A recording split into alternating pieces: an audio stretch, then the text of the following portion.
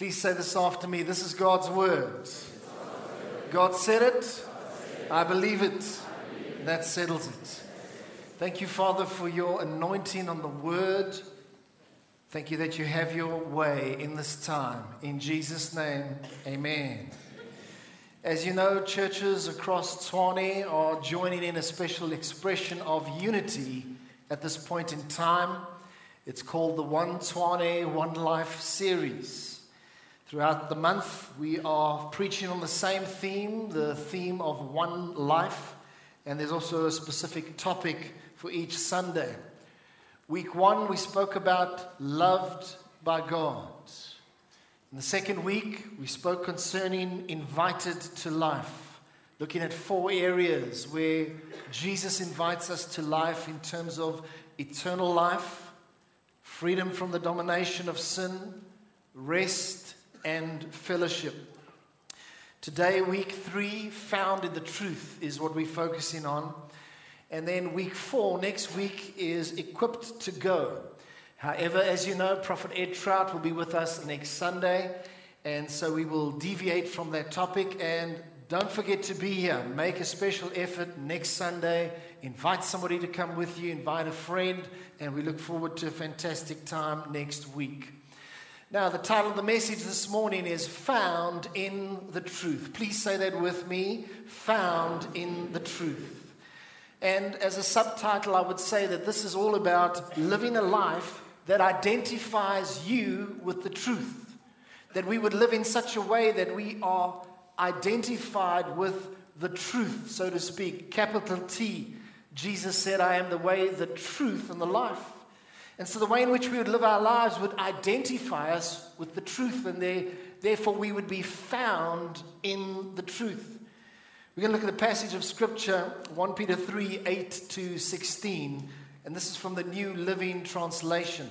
I looked at this passage in a few different versions of the Bible, and the NLT puts it across in a very beautiful, easy to understand way. If you've got the NLT, you can follow in your Bibles, otherwise on the screen. 1 Peter 3, verse 8 to 16. Finally, now before I carry on, just to say this, listen out for the heart that is portrayed in this passage, the heart of God. Finally, all of you should be of one mind. Sympathize with each other. Love each other as brothers and sisters. Be tender-hearted and keep a humble attitude. Don't repay evil for evil. Don't retaliate with insults when people insult you. Instead, pay them back with a blessing. That is what God has called you to do, and He will bless you for it. For the Scripture says, if you want to enjoy life and see many happy days, how many of you, by a show of hands, you say, yeah, I want to enjoy life. I want to see happy days. Well, it says if that's the case, you want to enjoy life, see happy days, keep your tongue from speaking evil and your lips from telling lies. Turn away from evil and do good. Search for peace and work to maintain it. In your working environment with the colleagues that you're encountering, do you know that you have to search for peace and you have to work at being at peace with all people? The eyes of the Lord watch over those who do right, and His ears are open to their prayers. But the Lord turns His face against those who do evil. On to verse 13 on the next slide. Now, who will want to harm you if you are eager to do good? But even if you suffer for doing what is right, God will reward you. So don't worry or be afraid of their threats. Instead, you must worship Christ as Lord of your life. This is the focus, because when we worship Christ as Lord of our lives, things come into the right priorities. And then this next phrase, which I've put in bold on the screen, and if someone asks about your Christian hope, always be ready to explain it. Please say that with me. And if someone asks about your Christian hope, always be ready to explain it. But do this in a gentle in a respectful way. Keep your conscience clear. Then if people speak against you, they will be ashamed when they see what a good life you live because you belong to Christ. You see, because you and I belong to Christ, we've surrendered our lives to Jesus Christ, the relationship that we have with Him affects us. His life begins to flow into us. And then out of us flows the goodness of God because we belong to Jesus. You cannot belong to Jesus and just stay the same. Jesus is the one who transforms you and changes you. You're on the potter's wheel. All you have to do is let Him change you. And He's the one that does that. And so they will see a good life because you belong to Christ. This is actually a very beautiful passage of Scripture, isn't it? It's beautiful. The Word of God is so rich, it's so lovely. Now, there's basically two big ideas that I want to share with you today. Two big ideas that we're going to look at. Number one, we need to model the attitude and example of Christ in order to become credible witnesses. Now, just let that sink in for a few moments. As you look at those words, think about that for a moment. Apply it to your life. It's no good that we hear good things out of the Word of God and good statements and we don't apply it. Would you say the phrase credible witnesses? Say that with me. Credible witnesses. And so we need to model the attitude and example of Christ in order to become just that. Credible witnesses. Now, Scripture certainly makes it clear through this passage and through other passages in the Bible that God wants us to be living witnesses for Jesus Christ. It's part of what we come into as our covenant relationship, that we have a responsibility to be witnesses. But we don't just want to be any old witnesses. Here's it. We want to be credible witnesses. I think the world is needing to see more believers who are credible witnesses. Can you say amen? They're looking for it. And when they see the real thing, it makes such a difference. The Scripture says in 1 Peter 3:16 in the NLT, it says, if people speak against you, they will be ashamed when they see what a good life you live. Would you say good life? Wow, when they see what a good life you live because you belong to Christ. I want to say this, listen carefully. Living a good life and demonstrating good conduct still speaks volumes to people.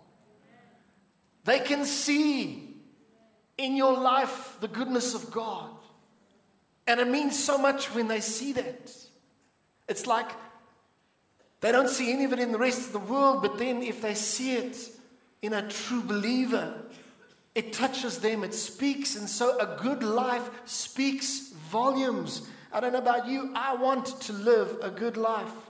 It speaks volumes to others, and people look at you and they see that you're different, and they say, I notice when the office goes for a party Friday afternoon, goes all for drinks, I notice you never get drunk.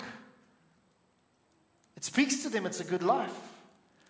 Somebody else says to you, well, I noticed that even though things are going really rough in the country, you share your heart and you're open and honest, but you never curse the president. They see that you live in a good life. A good life speaks. Another example is somebody says to you, well, I see you're generally hopeful. It's like you're a hopeful person. I don't know if you're positive or joyful or what exactly it is, but people see that. They see a good life, and it speaks volumes to them. I want to say to you this. Don't underestimate the power of your example. You might be thinking, no. It's up to the shepherds and life group leaders and pastors, and they should be setting the example. And I want to say, no, that's not correct. God has called all of us to be witnesses and to be credible witnesses. People are looking at your life. Don't underestimate the power of your example. Please say to the person next to you, your example is powerful. It is powerful. And in the text that we're looking at today, there are several words and phrases that urge us to live a good life. Another way of saying a good life is a Christ-like life. I want to live a Christ-like life. And so I looked at the passage and I looked at a couple of different versions of the Bible, and I picked out all the words which just speak about the heart behind this passage. And so here are the words and the phrases. Let me highlight a few of them. Here they are. Have compassion. Love one another. Be tender-hearted. That's something that we need more in the world today, to be tender-hearted. Be courteous. Don't seek revenge. Bless those who harm you. Refrain your tongue from evil. Turn away from evil. Do good. Seek peace. Be gentle. But God, this is 2017. There's so much aggression on the roads these days. Do you know how tough it is, God, to drive in our Gauteng traffic? And God says, live a good life, be gentle. Thank you for the resounding amens. Be respectful. Display good conduct. Now, all of those words come out of the passage that we've just read. And we say we want to be Bible believers and people that act on the Word of God. Let the Word of God challenge you. It challenges me right now. It really does. Simply put, those words and phrases speak to us of the attitude of Christ. He set the example.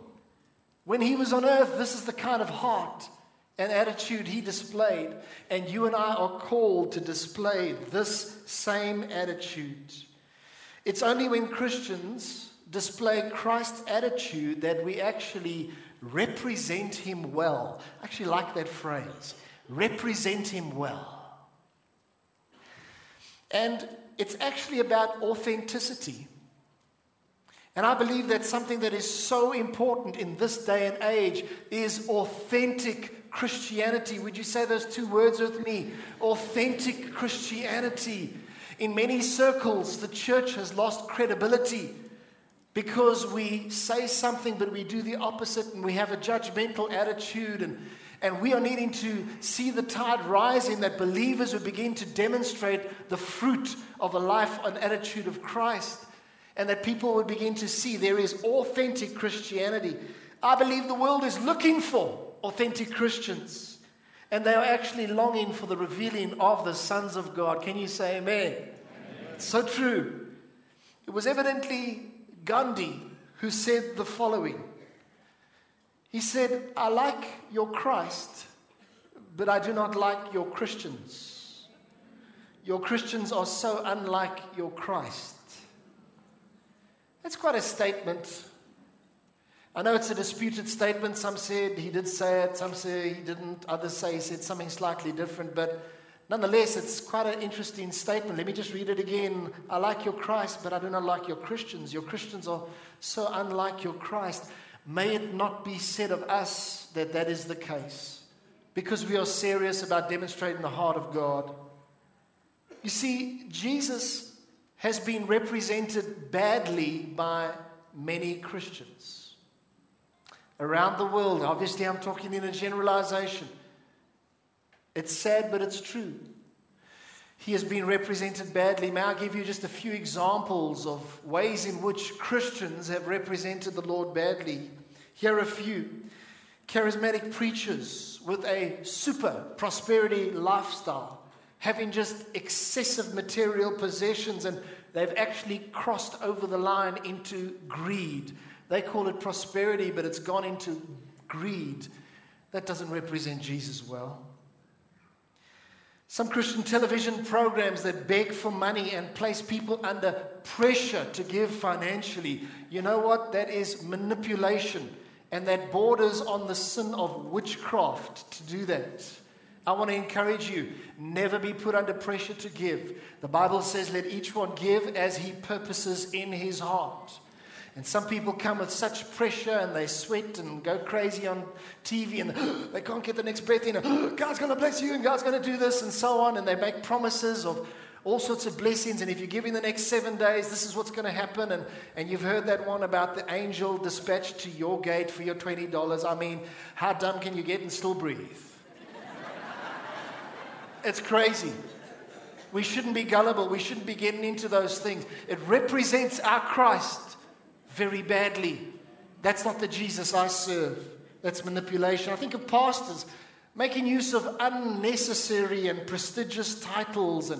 And next thing, this guy has never even been to Bible college. Next thing, he's now suddenly apostle to the nations. Now he's a reverend doctor. Now he's a doctor apostle. And now he's all of a sudden bishop. I'm thinking, dude, where does that come from? Sorry, dude is the Greek word for hawena. All right. Dude, where does that come from? Now I understand that there can be recognized presbytery that establishes a bishop. These titles are actually biblical. But you can't just grab one after a 5-minute heavy, revy, quiet time and say, hey, I'm a bishop now. You can't do that. It takes recognized church leadership and presbytery to set somebody apart as a bishop, as an overseer. I want to tell you, don't let those things impress you. My dad taught me that as a pastor, you don't put yourself on a pedestal, because pastoring is more about servanthood than about anything else. I think of others who've represented the Lord badly, and I think of Christians who talk the Christian talk, but they don't walk the walk. I think of Christian business people who profess Christianity, and pretty soon, as they're doing your proposal, your quotation, or whatever, they talk in Christian lingo and so on, and you think, oh, this is a trustworthy person. Meanwhile, they don't finish the work on time. Their work is shoddy, and you struggle to get any decent service out of them. I want to tell you that doesn't represent Jesus well. If you're a Christian business person, do it with excellence, because excellence honors God and inspires people. And so these are just some of the examples that you can mention. But we want to be those that will be credible witnesses. Say credible witnesses. We want to represent our King well. It says in Acts 4:13, now when they saw the boldness of Peter and John, they realized they had been with Jesus. Here it is, folks. When people look at you, they should be able to identify who you're with. They looked at these disciples and they saw, they look like Jesus, they act like Jesus. And so people should be able to identify you with the truth. And you should be found in the truth. The scripture says, 2 Corinthians 5:20, now then, we are ambassadors. Please say that word, ambassadors. Do you feel like an ambassador? Yes, okay. This is what the Bible says. We're ambassadors for Christ, as though God were pleading through us. God is using you as an ambassador. He's pleading through you. And I believe in order for the mission of God, the kingdom of God, to go ahead more effectively, Christians need to be better ambassadors for the Lord Jesus Christ, because people will be drawn. Please say to the person next to you, you are an ambassador. Great. And do you realize this? That you may be the only genuine Christian that people come across at your work. And I want to say, in the light of that, be an authentic Christian. Represent Jesus well. It matters. It matters. It matters. Please say to the person next to you, your colleagues are watching you. Tell them that. Your colleagues are watching you. Wow. So he said, number one, we need to model the attitude and example of Christ in order to become credible witnesses. And now we say in number two, which is a shorter point, as we become credible witnesses, then people will ask the reason for our hope. This is what the Bible says. As you demonstrate that credible life, people will begin to ask about it, and obviously it goes without saying that there's your opportunity to speak up. It says in 1 Peter 3:15 in the NIV, always be ready to give an answer to everyone who asks you to give the reason for the hope. We have hope within us. Give the reason for the hope that you have. but do this with gentleness and respect. In the Message version, it's on your screen, verse 15, it puts it across very nicely. It says, be ready to speak up. Please say, speak up. Speak up. Now, would you do it and speak up? Say, speak up. Speak up. It says, be ready to speak up and tell anyone who asks you why you live in the way you are. And always with the utmost courtesy. Do you know that there's no biblical basis for being a Bible-crunching Christian? There is no biblical basis for being a pushy and an obnoxious Christian, because the Bible says that when we speak up, do always that with the utmost courtesy, respecting people. I believe our evangelism will be more effective if we talk to people with courtesy and with respect. Now, I want to ask you this question. Do you ever speak up? It's good in preaching that we also challenge each other. Do you ever speak up? Because I want to encourage you that you would do so, because people need to hear the words of life. You say, what words of life do I have? Well, the fact is you have the Son of God within you, so you have life. And as you speak, words of life do come out of you. Some people say, well, I'm never going to say anything. I'll just live my lifestyle and people can see my lifestyle. Wonderful if you're doing that, but it cannot just stop at the lifestyle. There are times when you need to open your mouth and say something about your Savior. If he could die publicly on the cross for you, you can witness at your cafeteria at work to somebody else. Open your mouth. Open your mouth. You'll be surprised. God says, open it and I will fill it. I'll give you the words that you need to say. And when you open your mouth, you don't need to give theological answers. All you need to do is just tell the person what Jesus means to you. And tell that person what the Lord has done in your life. Don't get into theology, just get into testimony. One theologian says the following: unbelievers can see that Christians have something different. Only our hope gives us strength and joy in hardships and persecutions. And unbelievers will ask about our hope. And believers must be ready to tell them. So, unbelievers notice that there's something different in your life. You might say, well, is my life really that different? Well, do you belong to Christ? Yes. Your life is more different than you realize. And I want to say to you, therein lies the opportunity to share. As people look at your life and they say, I see something different in you. And in turn, that creates the opportunity to share your faith. Let me just give you a couple of little practical examples of living your life where it's different to the world and it speaks to others. Here's a few quick examples. When people around us are indulging in sin and we stay in pure, we stay in holy, they look at us and they say there's something different. When we turn our ears away from a filthy conversation because we know that we are temples of the Holy Spirit, people see there's something different in your life. In those conversations, I want to say, don't just stand there and grin and bear it and just try to be part of the team. Turn your ears away from that, because you're holy. You're set apart by God. Another example of people seeing that we're different is that when we forgive those that have hurt us, even though when the default setting is to harbor bitterness and unforgiveness. And when we do this, it speaks volumes to people. They say there's something in this person's life. Here's another one. Your colleagues at work are sacrificing their families because they want corporate success. They want to drive this, climbing the corporate ladder, and they're sacrificing their families. But you, as a child of God, are not doing that. You're investing in your family. You're investing in your marriage. You know that speaks volumes.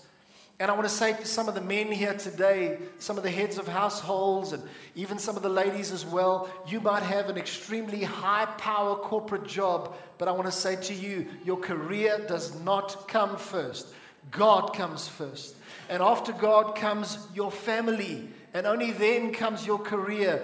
Don't get it muddled, because later on in life you will live to regret it. But we show that we have something different when we say, I'm not putting my career first.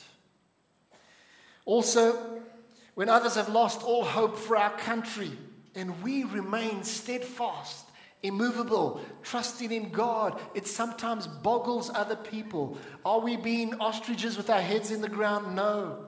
We are being believers with our heads in the Word of God. And on that Word we stand. And by the way, I still rejoice at recently what God did in the It's Time event in Bloemfontein. Can we thank the Lord once again for that? And they see in your life that something is different. And when we live like this, people are drawn to ask about our hope, because we have something that they want. And I want to say to you, there is our gap to speak up and use that opportunity to just talk about what the Lord Jesus means to you. As I am drawing to a close, I want to say that talking about this, especially around the second point, it reminds me of the whole subject of evangelism. And in terms of evangelism, I ask the question, how does evangelism really take place? And I heard a fascinating quote. I was meeting with a group of pastors, city pastors this week, and one of them mentioned this quote. It's really fascinating. And it's the following. It says, people often come to church for a program, but they don't realize that they are the program. May I say that again? People often come to church for a program, but they don't realize that they are the program. And this fits in with the scripture that says that we are to equip the saints for the work of the ministry. Let me tell you, simply put, if you didn't get the point yet, the saints are the program. We are the witnesses. Think about that. You are the program. Sometimes we relegate in evangelism and we say, okay, these 2 or 3 people, they're really, extroverts. Those 2 or 3 people in the church, they are the evangelism department. And now we think the rest of us are off the hook. No, that's not New Testament evangelism. New Testament evangelism is that God wants to work through all of the church. He wants to make His manifold wisdom known through the church. He wants to use you, and He's calling you to be a credible witness. And then people will ask you, what is it in your life? Where do you have this hope? And there's your opportunity to share. And so it's not about a program of evangelism. It's about a lifestyle of an evangelist. Because every one of us is called to that lifestyle. I'm going to end with one last scripture. It's Matthew 5, verse 16. It says, let your light so shine before men that they may see your good works and glorify your Father in heaven. How many of you can say, I want to glorify God through my life? Come on, put up your hand. I want to glorify God through my life. And we say, amen. Amen. Amen. Praise the Lord. Now we're going to close in prayer. Before we do, could I invite the pastors to quickly come up to the front and just spread yourselves right across the front here. This is just an opportunity if you would like to be prayed for. Anyone that would like prayer, the pastors are available to pray for you. This is not an opportunity for counseling, but it's an opportunity to just receive prayer. May I invite you to stand as we close. Dear Father, we thank you for this time in your presence. We realize that every Sunday you are working by your Spirit, and we give you the honor and the thanks. And we say, Lord, here are our lives. Our desires to be credible witnesses for you. Lord, would you open up opportunities where people would say to us, what's different about you? Tell me about this hope. And then give us the courage and boldness to speak up for you. And Lord, let a mighty army rise up in this church and in this nation. For yours is the kingdom, the power, and the glory, both now and forevermore. And we all say, amen. Amen. Let's give the Lord a hand of praise. God bless you, everybody.